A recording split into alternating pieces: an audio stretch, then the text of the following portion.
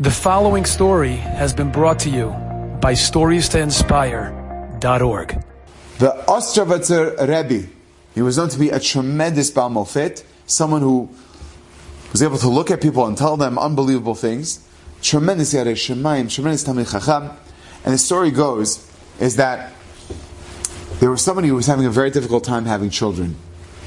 And he came to the Ostravitzer Rav, and he says, Rabbeinu, please give us a bracha, give us a blessing that we should merit to have children. It's been many years we haven't had children.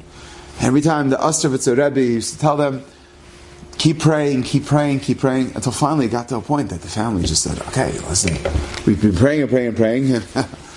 We need the Rav to be mitpalel. So the story goes, is that he was already an elderly man, not well at all. And they came to the Rav and said, Rabbeinu, please give us a bracha. This should be the year.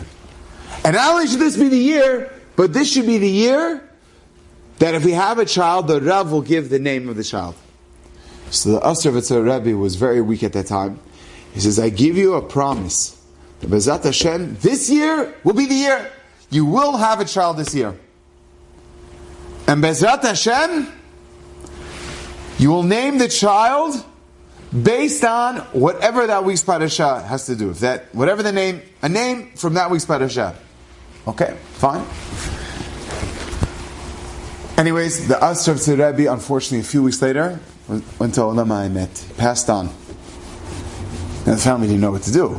I mean, he did give a final will and testament to them, and they found out the wife was pregnant, Baruch Hashem, but they were wondering, what in the world are they going to do? I mean, if it comes out in a parasha, but they decided, you know what, we're not going to ask a question. Maybe they'll get lucky, there'll be a parasha that talks about some name, and they'll just say whatever name comes out. Anyways, the baby was born in a parasha, I believe it was Parashat Naso or something, but it was not a boy. It was a girl. And there's no mention of a girl anywhere in Parashat Naso. So they didn't know what to do. What do we name the child? Naso? Like, what do you name her? Nisa? Like, what did they didn't know what to name her. So the story goes, is that they came to another Rav, who was the Talmid of the Ostravitzer Rebbe, and they said to him, what do we do? The Ostravitzer Rebbe told us very clearly that we should name someone after our child, our daughter, after something in this. We don't have anything. So the person says, you know what? Maybe it's not in the parasha, but you know where you'll find it? In Haftarah. Open up Haftarah. Okay. So open up Haftarah. What does Haftarah talk about? It talks about Eshet Manoach, the wife of Manoach, who she had a child. Who was that? That was Shimshon. And the Gemara tells us, what was the name of Eshet Manoach? Says the Gemara, Tzlil Fonit.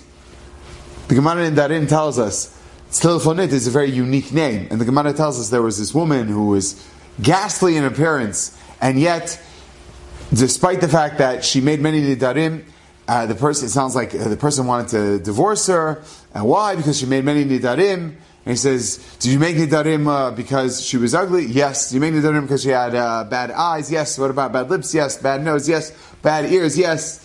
Her body's disformed? Yes. All these. He couldn't find any petach. He couldn't find any opening. Until finally, he got there. He said, what's her name? He said, her name is Tzlil Fonit. He said, her name is Tzlil Fonit? Do you know that's a beautiful name? That's the wife, the mother of Shimshon, the wife of Manoach. Oh, he says, really? The mother of Shimshon? I said, I saw your eyes lit up. That means you're good with that. You're good with that? Oh, well, yeah, I mean, yeah, but other than that, no, I don't care about other than that. Matzah petach, and they were oker, and they were matir al nidarim. So Tzlil Fonit is a very unique name. Listen to this story. They named the daughter Tzlil Fonit. Now, what was very interesting about this story was, this woman, this child who grew up to be a woman, lived for a very long life. Like, not stop, like in her hundreds.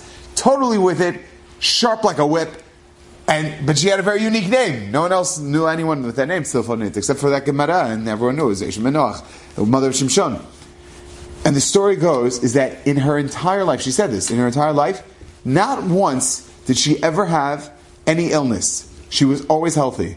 When people were dropping like flies, or people had the flu, or they had a cold, never. She never had headaches. She never had sneezing, never had sniffling, coughing, nothing. She had a beautiful family of her own, and she lived a very long, fruitful life. And the story goes, Reb Shlomo Zalman Auerbach in the Sefer Chikum Amtakim says the story. He says he was there when he repeated this. The story was repeated over to someone who was a Talmid of the Osterwitzer Rebbe who said the story. And Rav Avram Yitzchak Cohen Cook was there in the presence, Rav Shlomo Zalman's Rebbe. And Rav Yitzchak Cohen Cook got up and he was trembling. He says, Rabotai, do you realize this Ruach HaKodesh from the Osterwitzer Rebbe? Ruach HaKodesh, what? What Ruach HaKodesh? All he said was, make a name from the Torah, and they had to find a Haftarah. It was like this backwards way of finding something. What are you talking about? He says, no, it's brought down. I don't know where they got it from, but he says it's brought down from the Sfarim that the name Stilfonit is a skula against any reach ra, any bad happenstance to happen to this child. It will never befall because it has a unique name. The name itself will protect the child. He says, this Gaon, the Osterwitzer Rebbe, when he said, find a name for the parasha, and the parents in their humility to that Torah said, you know what? We'll try to find it. And they asked another Rav, and he said, look in the Haftarah, and they named this very unique name. Not many girls, if any girls, had that name. It was probably very unique for her, and I'm sure some people probably poked fun of her, but yet, she had that name. That is the name that actually protected her, the name that gave her a healthy record her entire life, because her parents were smart enough to have humility when it came to that Torah. We all have that same choice as well. Oh, I know better. That's such a simple question. The Rav really understands these matters. The Rosh Hashiva, they really know that? They're involved in Torah. Exactly. And they could see something that maybe you don't see. Enjoyed this story? Come again. Bring a friend. StoriesToInspire.org